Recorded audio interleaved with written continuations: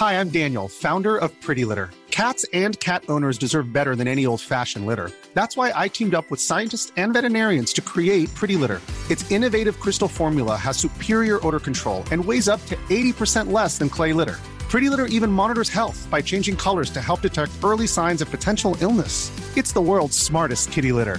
Go to prettylitter.com and use code ACAST for 20% off your first order and a free cat toy. Terms and conditions apply. See site for details.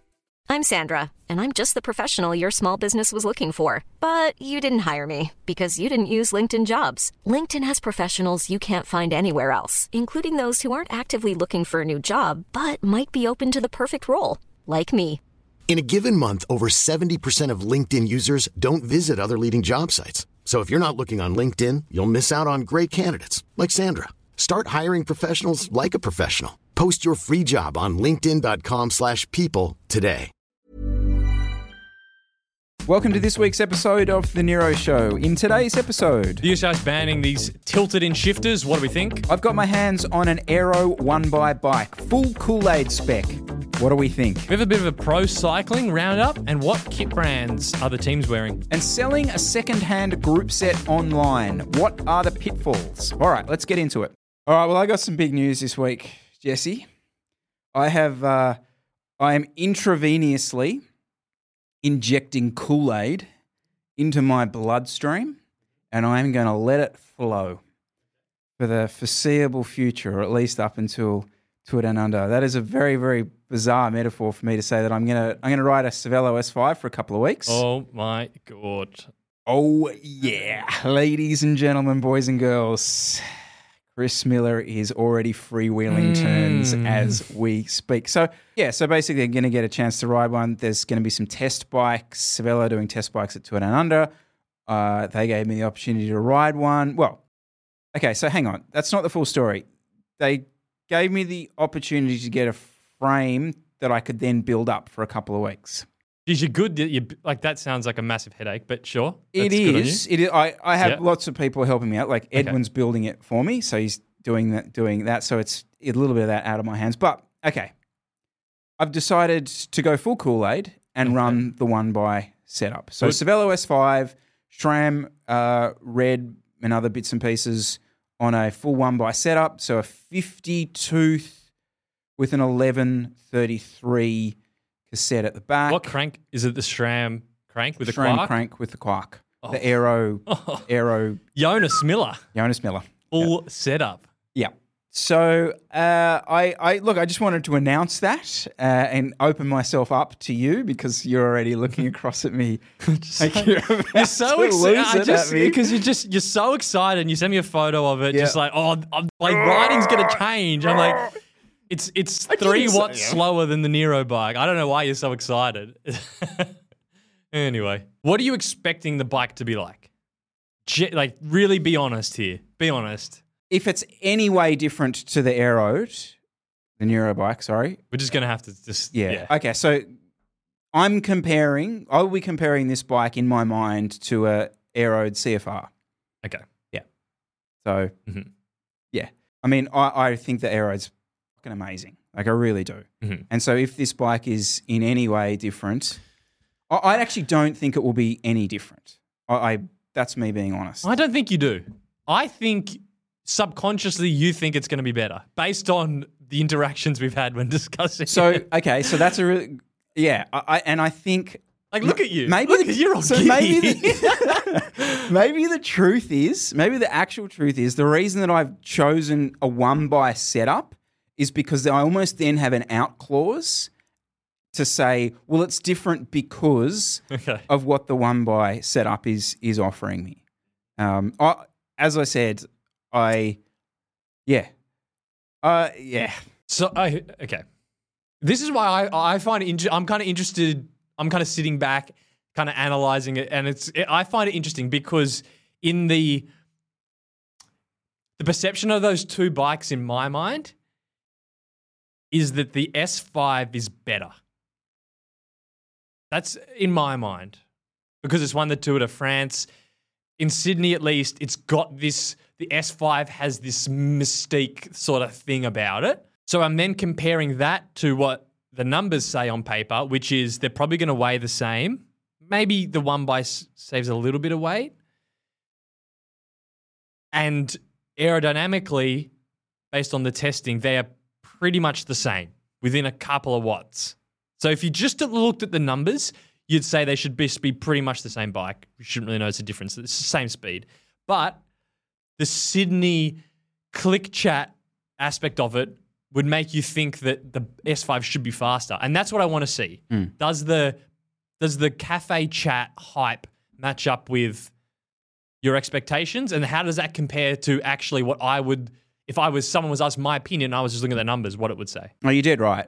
And I think a lot of that comes down to there aren't that many Aero CFR. I don't see many. You really don't. So there's the super bike. The super bikes that we see in our bubble tend to be Cervelo S5s, Factors, maybe some Dogmas, but it's normally that. But I'm the same as you. Like, we almost cut our teeth on this show talking about how funny the S5 chat is in the bunch. It really is. And so I'm absolutely fascinated by it to see what it's going to be like. And I'll be transferring the same wheels across, so that should again give a pretty good move. See, that's the package though, because those wheels were designed for that frame. So it's that's where you're unlocking. When you combine the two, it's a -5 watt aero gain drag. Yeah. So it's because it's the package. Very interesting. This is going to be. I'm fascinated. So what color is it? The black one? I actually don't know how to describe this colorway. It was a limited edition colorway that I think was meant to be released a few years ago, but wasn't. I don't know what happened. I don't know the backstory to it. But it's like a greenish blue that I've only seen photos of. I haven't seen in person. So maybe I can throw some cutaways while I'm talking, because I might have actually picked it up by then. Is it the version that has the you have not latest seen this version that has the fork? Yeah. The deeper fork? Yeah. Okay, cool. Yeah. Nice. And what you got this? Oh, you had to get the split stem thing. You got the right length. You got to get the friggin' split stem. What bar width? 38, 110. Nice. Yeah. Okay. Good. Yeah. Very nice. Well, it's very comparable. What are you getting the SRAM chain rings for the one? Are they the solid ones? Yes. Okay, yeah. It's going to be really good looking. It'll look sick. Any other special bit? Are you going to do a ceramic speed? No. Spec it out? Ceramic speed's dead, mate. Just bog standard? So I reckon ceramic so 1x is the new ceramic speed. 1x, just let me get my head around that. 1x. Just lap that up for a second. 1x is the new ceramic speed. Not in the terms of actual reality, but in terms of frothiness. So the era of the big oversized jockey wheel, that day's dead. It's now the 1x setup. So the person who was doing the ceramic speed, everything fully optimized, is now running 1x. Okay, nice.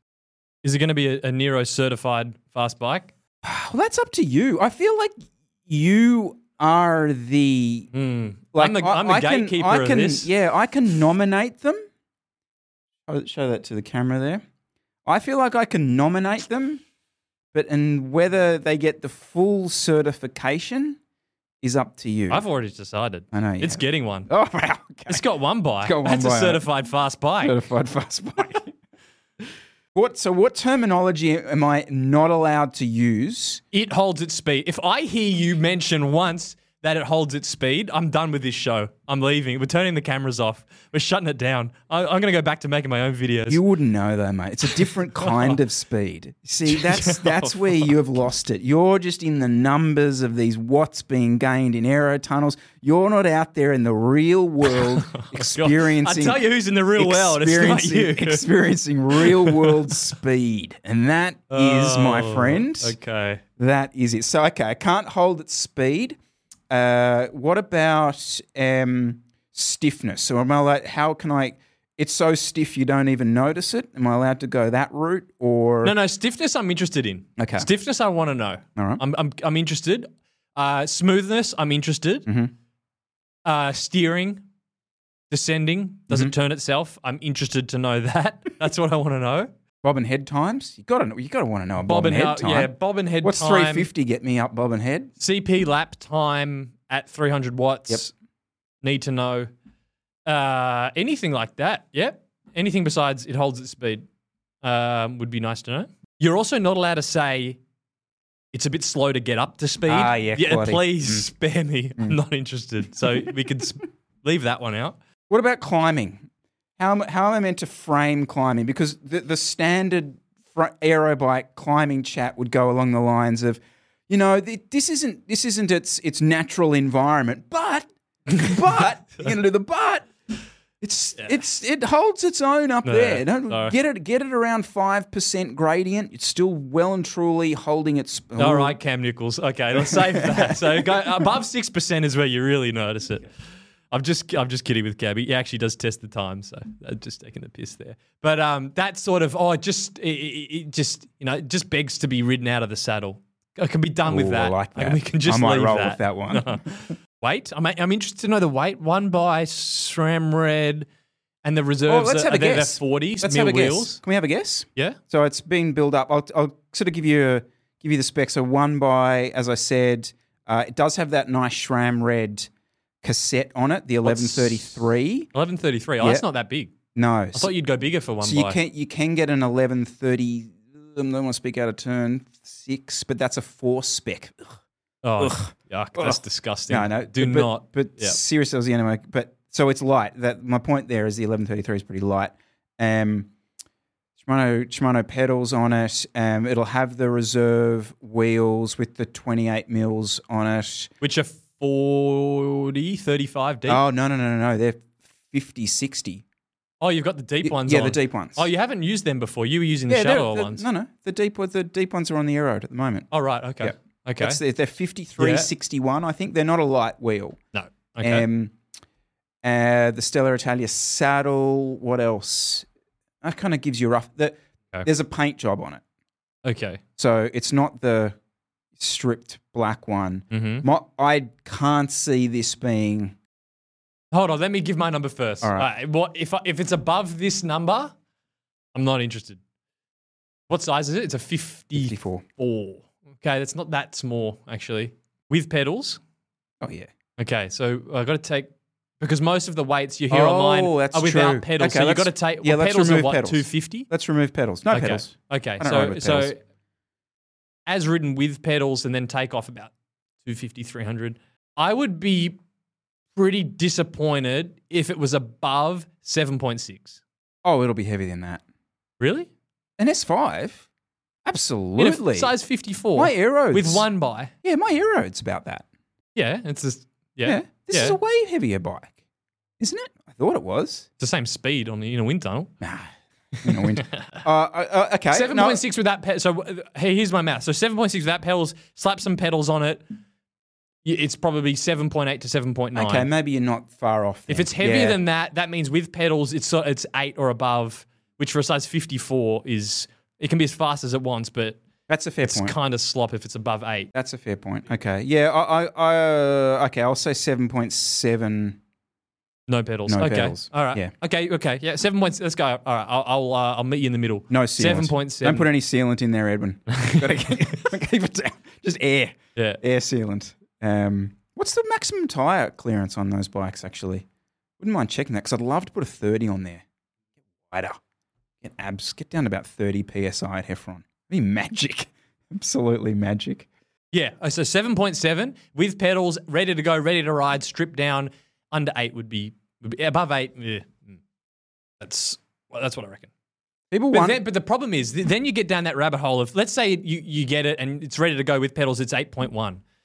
Well, if you change the rotors to carbon tie here we go. And you swap the saddle, or you're going to have some decked out super light saddle anyway. Just my Stella Italia one. It's carbon the carbon rail. Top level. Yep. But you can run those AliExpress, like all carbon, no padding ones. So you can always squeeze some out anyway. But yeah, bog standard. If I wanted to save weight on this bike and actually turn, what I'd actually like to do is, if given an opportunity, is to put the 30s on it and ride it down around Berry and see what it's like as a riding in the hills, but hey, I've got a light set of wheels on it. Feel what that's like. Can I just, not to do the whole like rim brake thing, but I'm going to do it anyway. Like my giant TCR on a 56 with Ultegra and like a regular, not a carbon saddle and 80 mil deep wheels is 7 kilos on the dot. So if you like, okay, aero bike, disc brakes, wider width, wheels, wider tires, all the advantages of all that. I can take a kilo more. That's the maths I'm doing in my head. Yeah, I'd agree with that. But you said it yourself, like for the riding we do, and even like some of the racing I do, it's kind of a joke now how fast we go, given the riders on the bike. Like it really is a joke how fast we're going. Yeah, and it's changed the dynamic of the way races happen. You've even found this, like you can't do the normal Jesse Coyle things that you were doing at the power numbers you were doing, just because everyone's going faster now. Yeah. Like Chris Miller's able to weld you that little bit easier because he's welding off the back of some other person's weld that's a little bit faster than it was. And that's kind of due to these fatter, wider, heavier bikes we're riding. It is true. In certain courses, like at Heffron, with the course, the road surface is rough. It's legitimate. Like, but because everyone was just narrower tires, higher pressure, everyone was just carrying around so much drag already that everyone was just cooked, and you'd be able to split the fields. Now, guys, it sounds like a joke, but guys are literally humming along like yourself, and I can attack as many times as I want, doing more power than ever before. But the speeds are so much higher. You can't split it like you used to. Guys would just blow up because they'd be so tired. It's a legitimate. It's changed. It's legitimately changed our local race at that course. At a West Head Road race, you're probably not going to notice because it's hot mix. It's the same. But yeah, Heffron, it's massive. Yeah, and the riders aren't fitter now. Like, the A grade, it's Sydney now is not any fitter than it was. If anything, the top level's less fit. But it's consistently far. Like the speeds are all faster, averaged out. There's less of the guys who were on the cusp of that next leap. Like the fit guys are still fit, but there's less one step or what. There's less sort of Matt Dinham sort of type people racing the regular club A grade stuff than there was, and yet the speeds are going faster, and nothing seems to, like we had a few World Tour guys there last night. Back in the old days when World Tour guys turned up to ride these races, they destroyed everyone. Now we're still the same level of fitness, but we're all going almost as fast as them. So just in the draft. Suck it, just humming over all the cracks and bumps because everyone's at 55 PSI. Pretty much, yeah. Yeah. Which is annoying, by the way. I don't like it. It's boring. Everyone just hums along now. It's like, fuck this. Yeah. Some weeks we come in here and we're like, we don't have much to talk about. And we're like, let's just have a chat about bikes. This is literally the conversation we would be having on our bike at the moment. All right, so there you go, guys. That's the Chris Kool-Aid bike coming to an Instagram post near you sometime soon. I'll let you know how much it holds its speed and how quickly it turns itself in a post very soon. Is it a slow news week or is this a storm in a teacup, Jesse? It's a bit of both, I think. It could be. Yeah. All right, so we can't turn our hoods in. Have you ever run the full UK Aero spec hoods? No. You've never done it? Never done it. Okay. No. I ran 36 centimetre bars for about a year, but I've never done the full tilt in. No, you? I've done it. You've dabbled? Done it, yep. I like it. What percentage of people riding their bikes, like not just commuting to work, but riding their bikes in Lycra, do you reckon are tilting? Angling? Less than 1%? Yeah. I reckon less than 0.5%. Yes.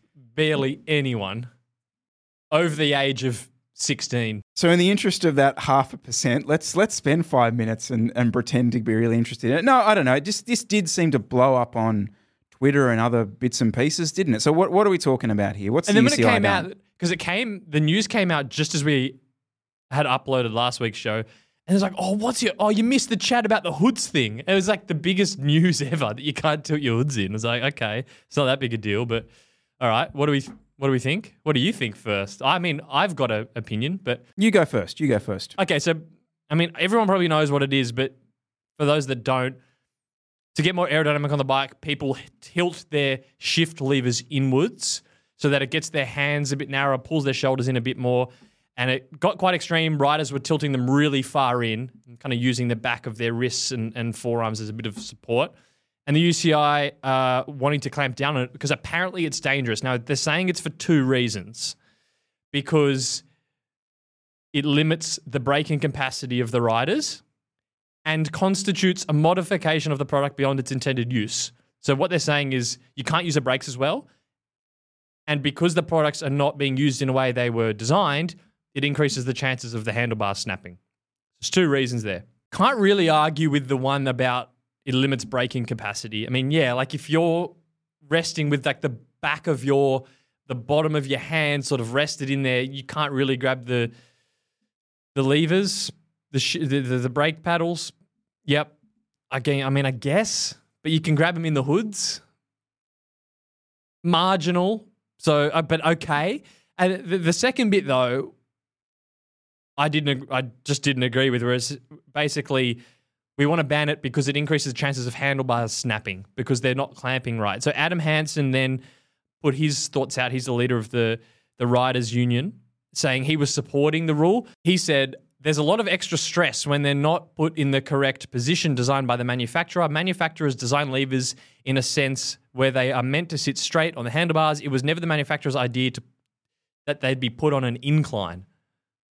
So, I mean, I don't know. He's saying incline as in tilted up, not tilted in. Down. Or down. Yeah, up or down. Well, an incline's up. That would be a decline. So he's being extremely vague. I don't know what he's talking about because they're banning it being turned inwards.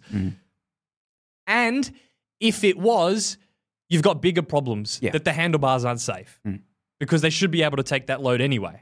So that whole second point about, well, it increases the chances of the bar snapping, I think we can pretty much say is a bit of BS. And by the way, I will say, out of the times I've seen the handlebars snap in pro races, there's two that come to mind. There's the Matthew Van Der Poel snapping on the Canyon Aero, and that was because they had that proprietary mounting system. So that had nothing to do with the angle of the levers. And then there was the Bianchi handlebars snapping as well, which again, I think that was just the handlebars weren't designed correctly. So the two examples I can think of with handlebar snapping don't have anything to do with the angle of the levers. So that's the sort of the general gist of it. Third reason that it's been banned is just it's horrendously ugly and just I hate that look of the person down there in that position with like the Aero gloves coming up and they're in that like doggy position. No, not a fan. I completely disagree. That's what makes the sport interesting is seeing people ride in different positions. And yeah, traditionally it is conventionally ugly, but it's interesting to watch. Like watching Taco van der Hoorn in a breakaway at the Tour de France, when he rolls his turn on the front, it draws your eye in because you're like, that looks really weird. And that's entertaining to watch. We can't have everyone riding stock standard everything. It's boring. I find it boring. So is the next step from this that basically everyone who's turning in just ends up on narrower and narrower bars, which ultimately probably becomes even more dangerous because then your actual ability to handle the bike is becoming less and less because you won't have the drops to turn. I'm pretty sure they have a minimum handlebar width for the road. If I'm not mistaken, it's like 32. I could have just made that up. It's in my head for some reason that there is a minimum. That's wrong with that. But let's say potentially everyone just starts running like 34s, 36s. In terms of the rule itself, from my perspective, I don't have an issue with there being a limit to how far you can turn your whatever the angle is. I've seen the jig pop up on the internet that they're going to use. I don't have an issue with what that angle is. Ultimately, yes, there needs to probably be some restrictions around what's done. You know, when this first sort of popped up, your immediate reaction seems to be, certainly like online is like, oh, the UCI, damn them, like the man is ruining us, all that kind of stuff. So I don't quite go that far with it all. I do. It's just a total waste of time. Of all the stuff you could be working on and putting rules in for, you're banning sock height, aero tucking, which I never saw any crashes from aero tucking, lever tilt. It's like, come on. Well, I hate that you did that, because I potentially wanted to go the route of like the UCI concentrating on completely the wrong stuff. Like road racing is dying in this country. It's dying in America. And we're talking about friggin' tilted levers. Yeah, that's an argument I would love to have. But just in terms of like the way this sort of popped up online about there being outrage over them sort of stamping this out, whatever. Like I don't really care that much. Can I go with my conspiracy theory though? Yeah, go. All right. So my conspiracy theory over this is such. So bike industry and UCI. I realize I just was defending the UCI, but no. Let's go full tin foil hat for this. So bike industry, UCI get together. All right. Industry comes to the UCI and says, right, we've been convincing everyone for a decade now that aerodynamics is super, super important, and we're pushing these multi-$1,000 aero frames on people. But all these annoying people are just tilting their levers in and realizing that they can actually get more of an advantage, or just as good an advantage, from doing that by getting their body in a nice aero position, and they're not having to buy the really aero shit that we're trying to push on them. UCI, can you help out? Sure, we'll ban this, and so that person now has to, well, the only option that person then has to get aero, because we've been pushing that for 10 years, is to actually purchase said aero product from bike industry. What do you think? Do you like it? Yeah. I think there's a little bit in there. Yeah, the UCI got a phone call. Yep. Keep the consumers in line. Can't have people just getting free speed by tilting their levers in. We have to buy that stuff. I think the element of this that also bugs me is they're saying don't tilt your levers in because it could snap the handlebars. So instead of them saying, hey, we're going to safety check your handlebars so that there's a minimum thickness, for example, so it can withstand a minimum amount of force, we're going to have a roundabout rule in case you're making, to save weight, your handlebars too thin that they might snap. You know what I mean? Like, why not just go to the source, which is, if your handlebars are snapping, there's probably not enough freaking carbon in there. So why don't you regulate that, not the angle of the shifter that would then be attached to that? And the same thing happened because it also surprised me when disc brakes came in, when they allowed them in the Pro Peloton, that they didn't increase the minimum weight limit.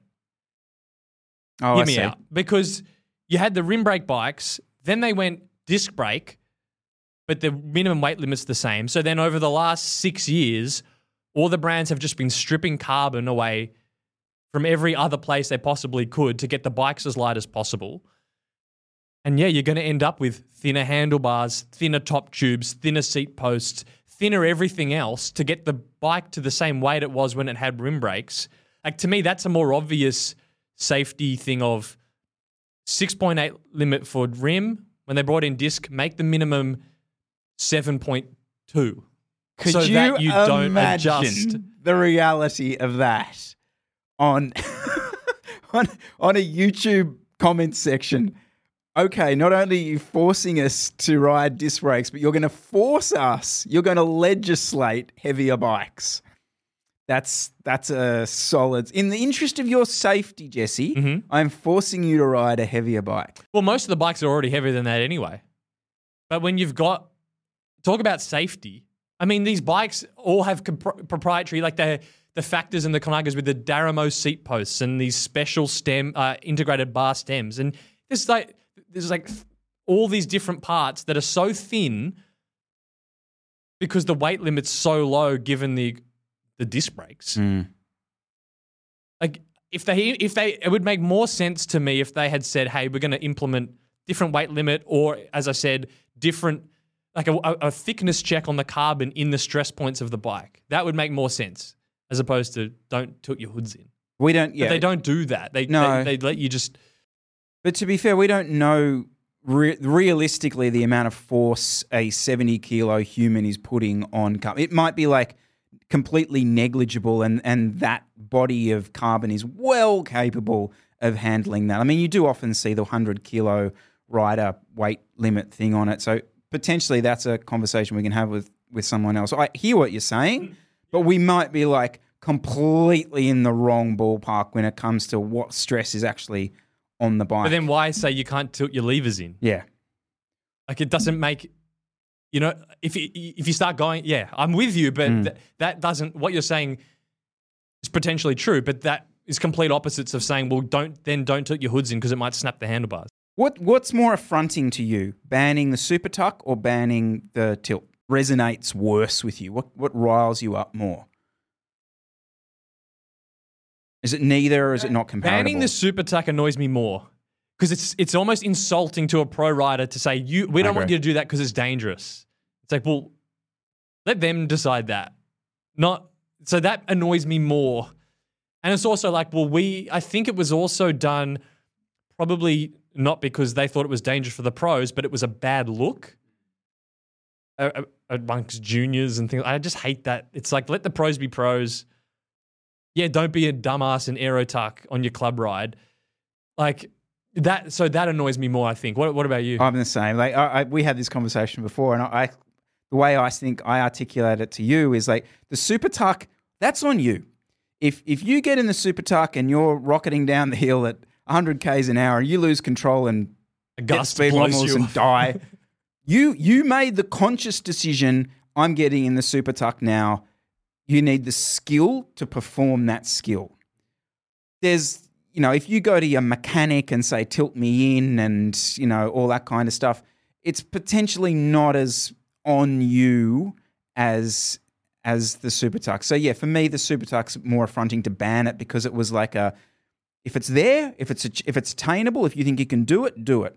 Whereas and plus for me, I'm the opposite to you. I hate the look of the bend-ins. Like, I know they used some ridiculous pictures during the week of I think it was the Tour Down Under road bike time trial, which was all the images that they kind of used as the selling point for how bad this is.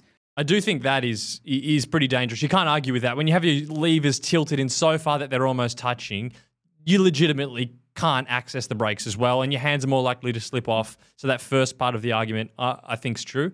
Just the safety part, in terms of the snapping, I think. What do you guys think? Storm in a teacup or, well, I don't know. What's the alternative to storm in a teacup? Yeah. Let us know, guys. Hey, I'm Ryan Reynolds. At Mint Mobile, we like to do the opposite of what Big Wireless does. They charge you a lot. We charge you a little. So naturally, when they announced they'd be raising their prices due to inflation, we decided to deflate our prices due to not hating you. That's right. We're cutting the price of Mint Unlimited from $30 a month to just $15 a month. Give it a try at mintmobile.com/switch. $45 up front for 3 months plus taxes and fees. Promo rate for new customers for limited time. Unlimited more than 40 gigabytes per month. Slows full terms at mintmobile.com. Hiring for your small business? If you're not looking for professionals on LinkedIn, you're looking in the wrong place. That's like looking for your car keys in a fish tank. LinkedIn helps you hire professionals you can't find anywhere else, even those who aren't actively searching for a new job but might be open to the perfect role. In a given month, over 70% of LinkedIn users don't even visit other leading job sites. So start looking in the right place. With LinkedIn, you can hire professionals like a professional. Post your free job on linkedin.com/people today. Selling second-hand group set items on forums and marketplaces and things like that.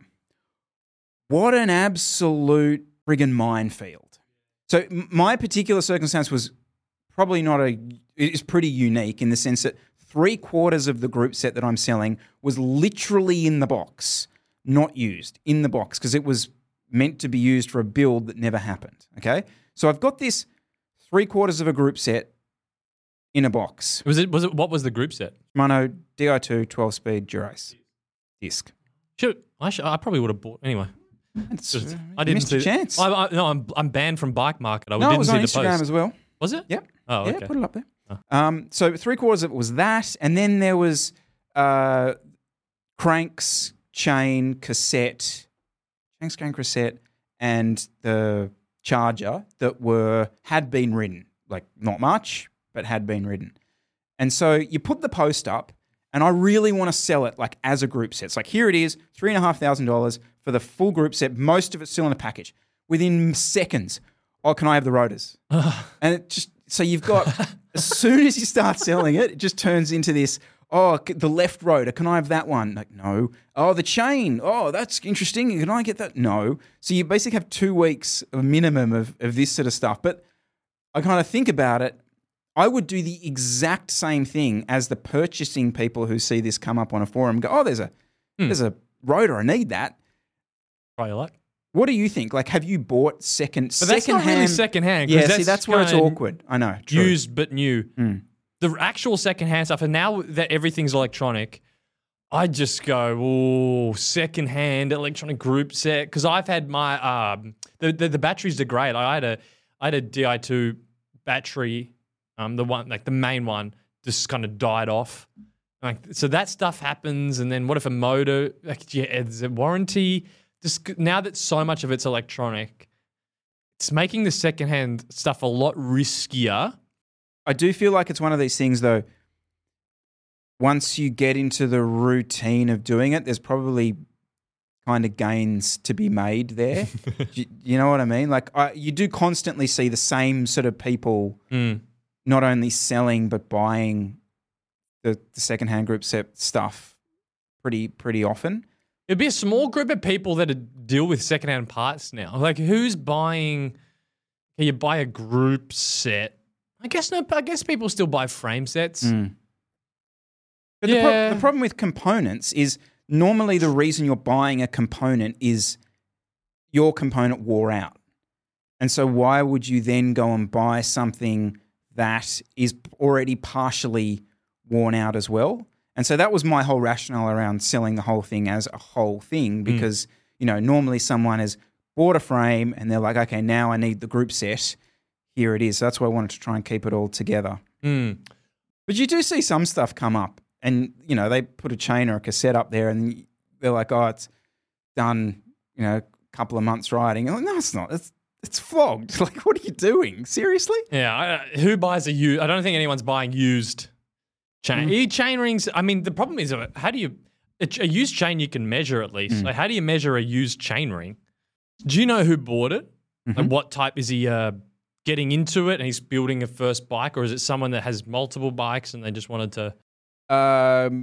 Don't know that. My age, I kind of semi-know him a little bit through racing and stuff like that. Okay. So would be pretty engaged in cycling. Just because, you buy a group set, then you have a frame, or you buy a frame, 50-50 chance now if it's going to have some sort of integrated handlebar thing, which you'd have to deal with. It's such a minefield. The person that buys a secondhand group set to build up, it's just getting rarer and rarer. I can't imagine doing that. I'm like, ugh, gosh. There are more unknowns than there used to be, 100%. Just like, is that going to, work with that particular frame, et cetera, et cetera. Yeah, I understand what you mean. Yeah. All right, quick pro cycling roundup, Jesse, of random thoughts. Can I start us off? I don't know if this is a shout out or what, but Instagram account Stycicle, I think is kind of how he calls it, design. He's been doing these like mock pro cycling kits ever since I started designing our kit. So for at least 5 years. And I had a little bit of communication with him. We actually kind of collaborate a little bit on one or two designs. He's designed the new Soudal Quickstep kit for 2024, which I think, personally, I reckon is super cool. Like, in terms of him doing it, it's super cool. The results, fine. It's very Soudal Quickstep. For them, it's probably quite outlandish. Always good to see Julien Alaphilippe showing a little bit of personality in the launch. Good on him. But yeah, I was kind of happy with that particular kit. You seen anything else that's stood out? I did see the Ineos release, and they've changed manufacturers.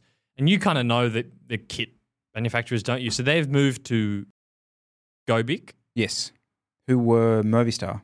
Okay, nice. Now they've leaned more into the orange, and they've also got that on their bike. So they've got that fade orange into the darker black.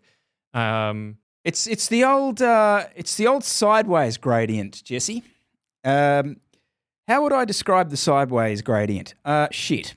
Really. Look, the one nice thing about a gradient was that it tended to go like into the bib short. So it was like vertical. Mm-hmm. So it went from like the lighter color normally down into the bib short, and it kind of looked seamless. The sideways gradient does nothing. Like, so if you view this from one side, it's going to look like a black kit. You view it from the other side, it'll look like almost a yellow kit. Kind of a fail for me. Well, because and the frame. So with the frame, they got the fade from orange to the dark.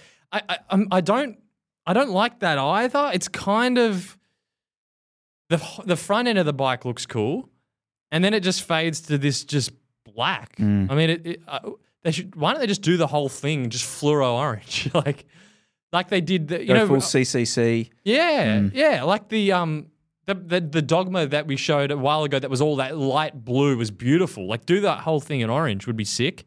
I also shared on my Instagram story the new Bora kit, and I thought it looked.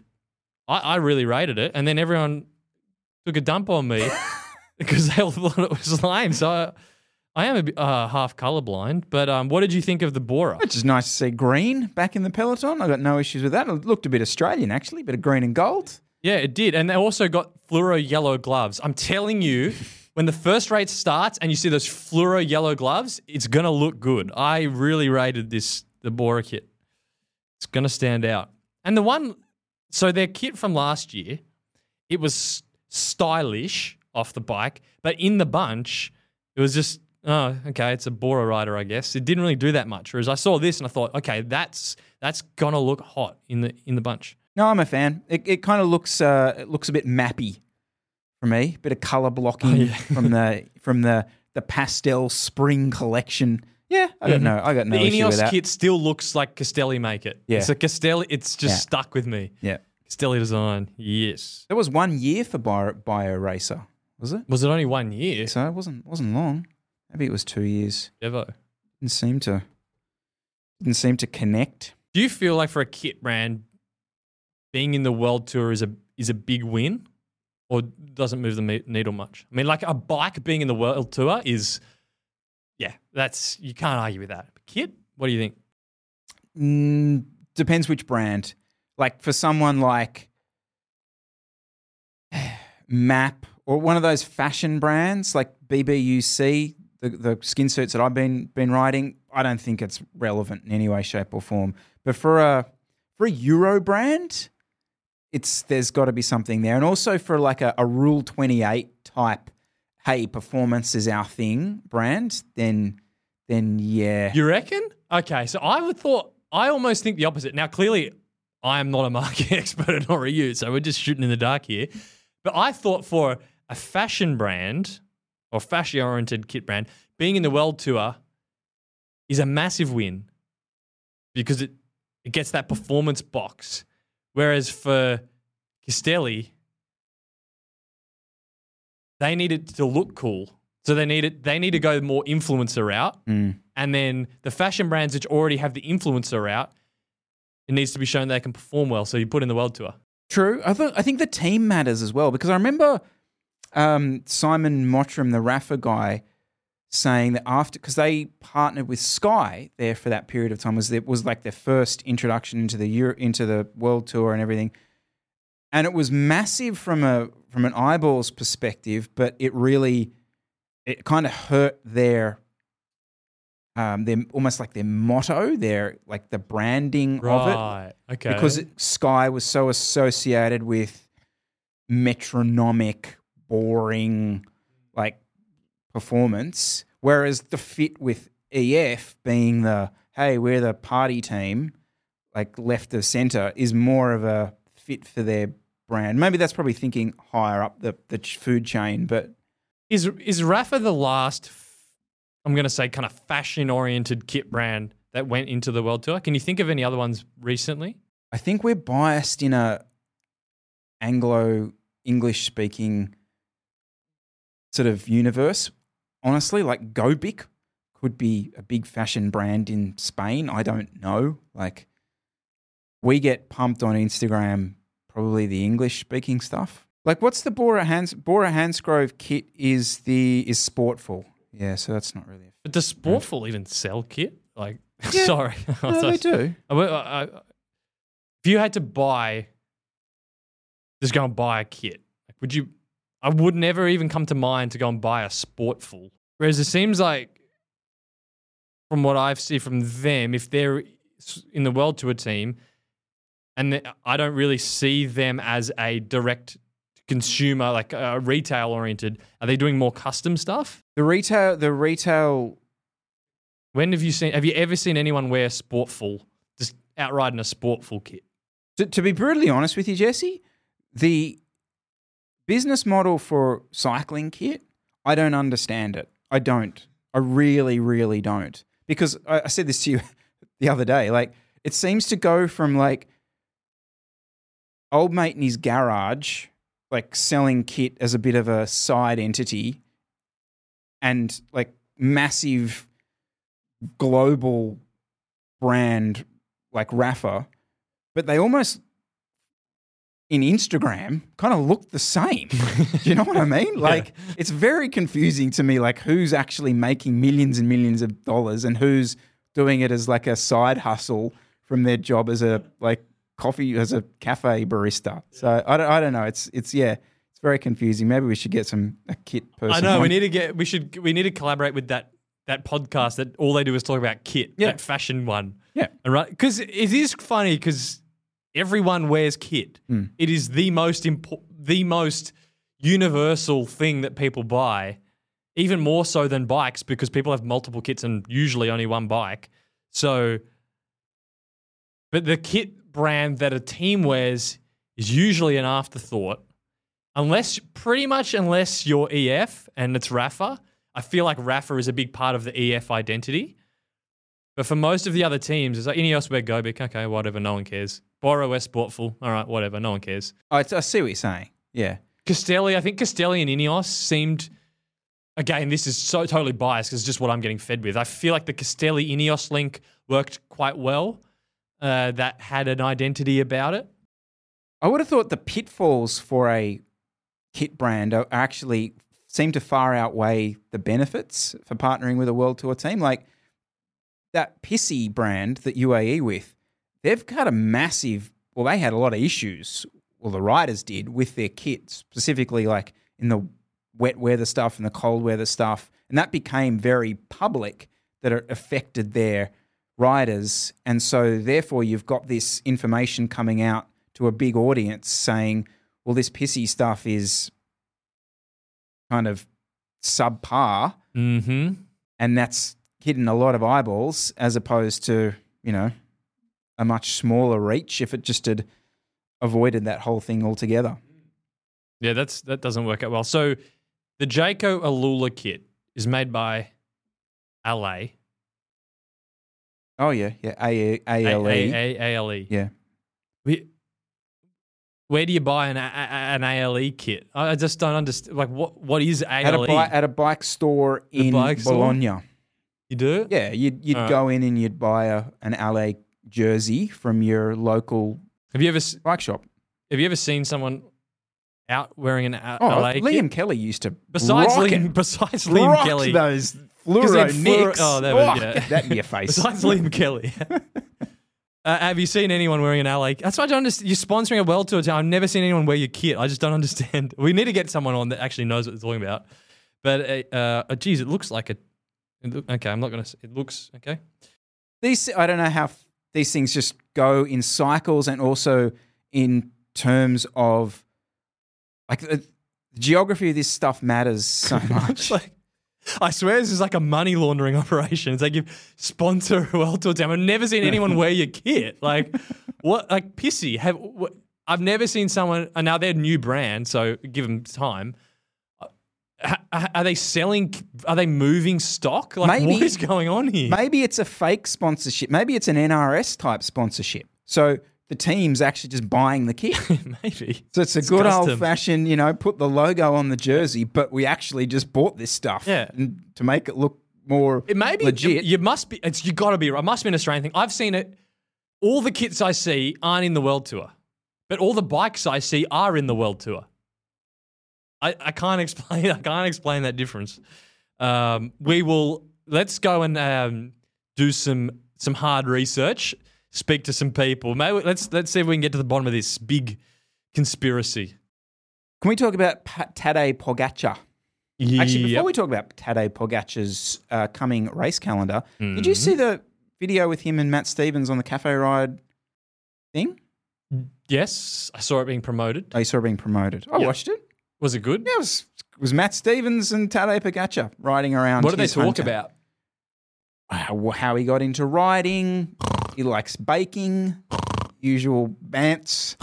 Rode away from him at 900. Yeah. It was just, he made one passing comment, which I found kind of interesting, where he was like, one of the things was, why did you get into riding? Like, what was the thing? And he goes, I see the pros in like their white helmets and their white sunglasses and white shoes and white socks and then their beautiful like white bikes or like pro bikes. And he's like, I just wanted to be a part of that. And a little second of me thought, like, come to Heffron. Basically, everyone in C grade has that. Like, you know what I mean? Like, it's just that little, it's interesting how that guy's drive was to achieve that.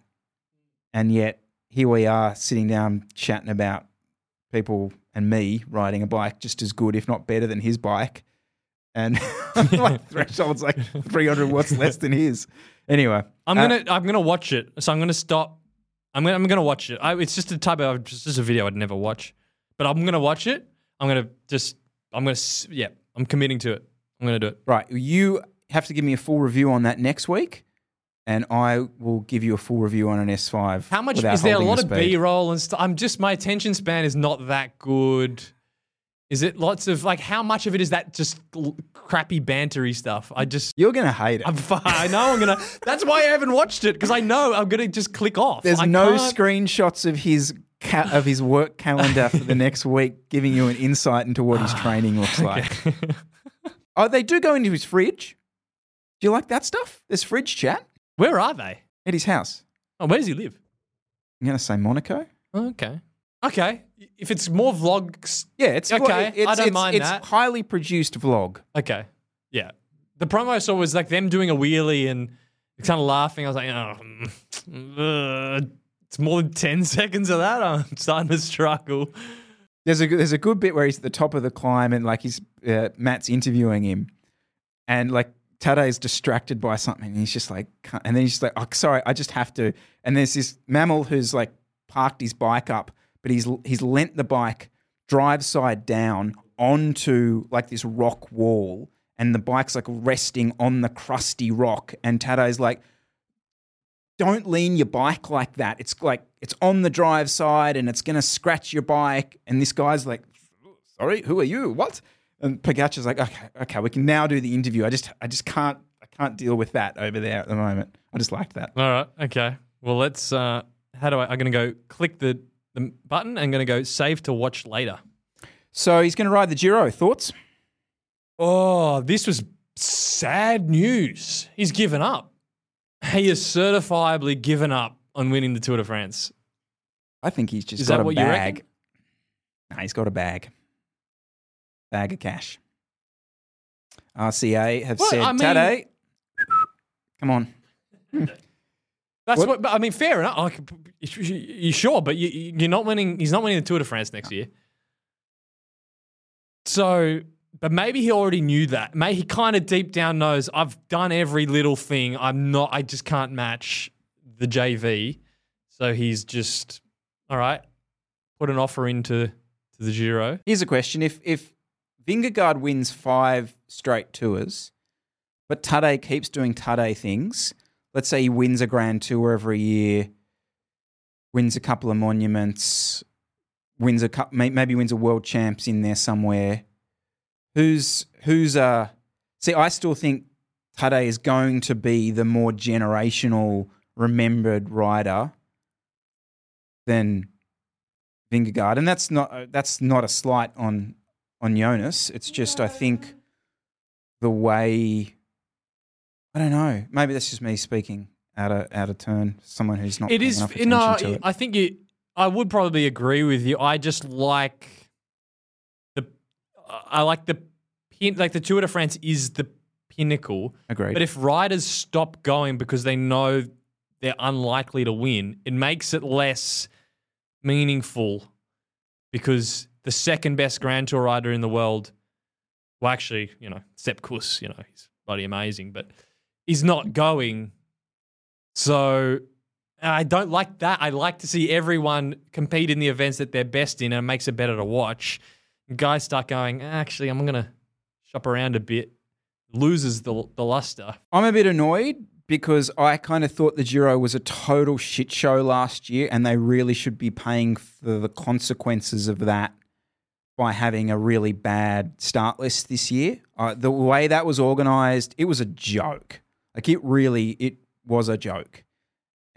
So, yeah, and in comparison, the Tour it's just, I hate the fact that it is the premier event because I hate the hold that ASO have on our sport. Mm-hmm. But I actually think it's getting bigger and bigger as opposed to the other. Maybe the classics are starting to help a little bit take the weight out of it, but I don't think the other Grand Tours are.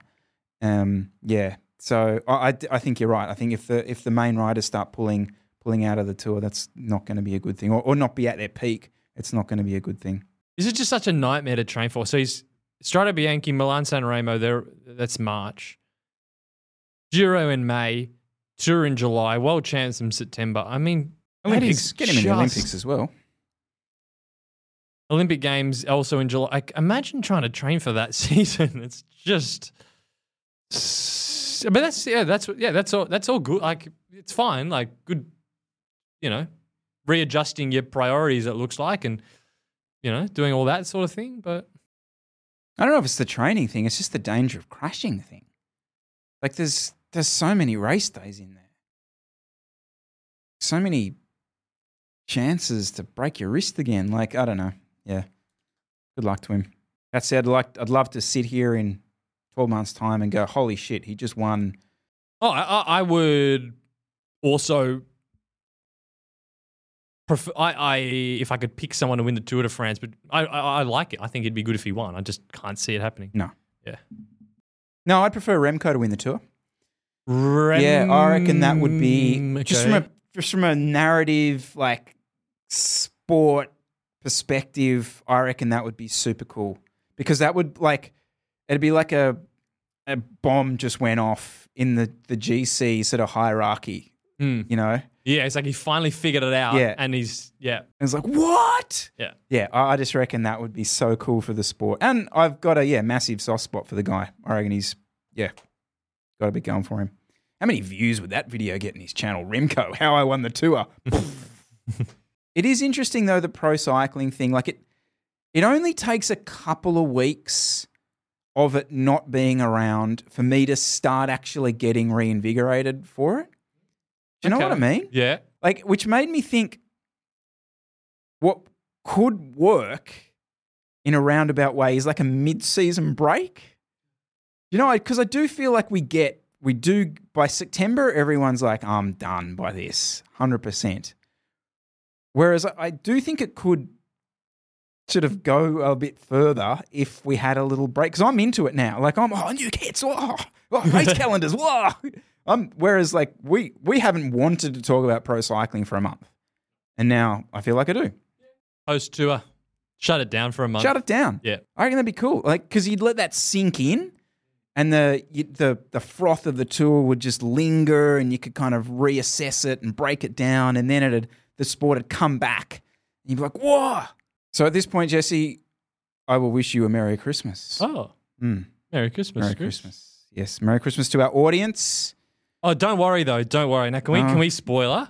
We've got some good stuff coming. I'm not saying I'm serious. So if you thought, Christmas, there's not much to talk about. They're going to do an app. Don't worry. There are some good things coming. If you've got some rides planned, some longer festive 500 rides, solo ones, Get your friggin' phones in your back pocket. Get the earbuds in the ears. We are going to have some truth bombs dropped in the next 10 days I'm or so. very excited. Should we do a Christmas Day drop? Could be a Christmas Day drop. Probably be very bad analytically. Sorry, kids. NERO show just uploaded. But 100%. We've got pretty much a packed calendar coming all the way through to the end of the year. So do subscribe, rate, like, and share. See you. I'm like, when's this? I get so confused. I'm like, guest episode, and then when's this get uploaded? Thanks for listening to me. See you next week. See you next week, guys.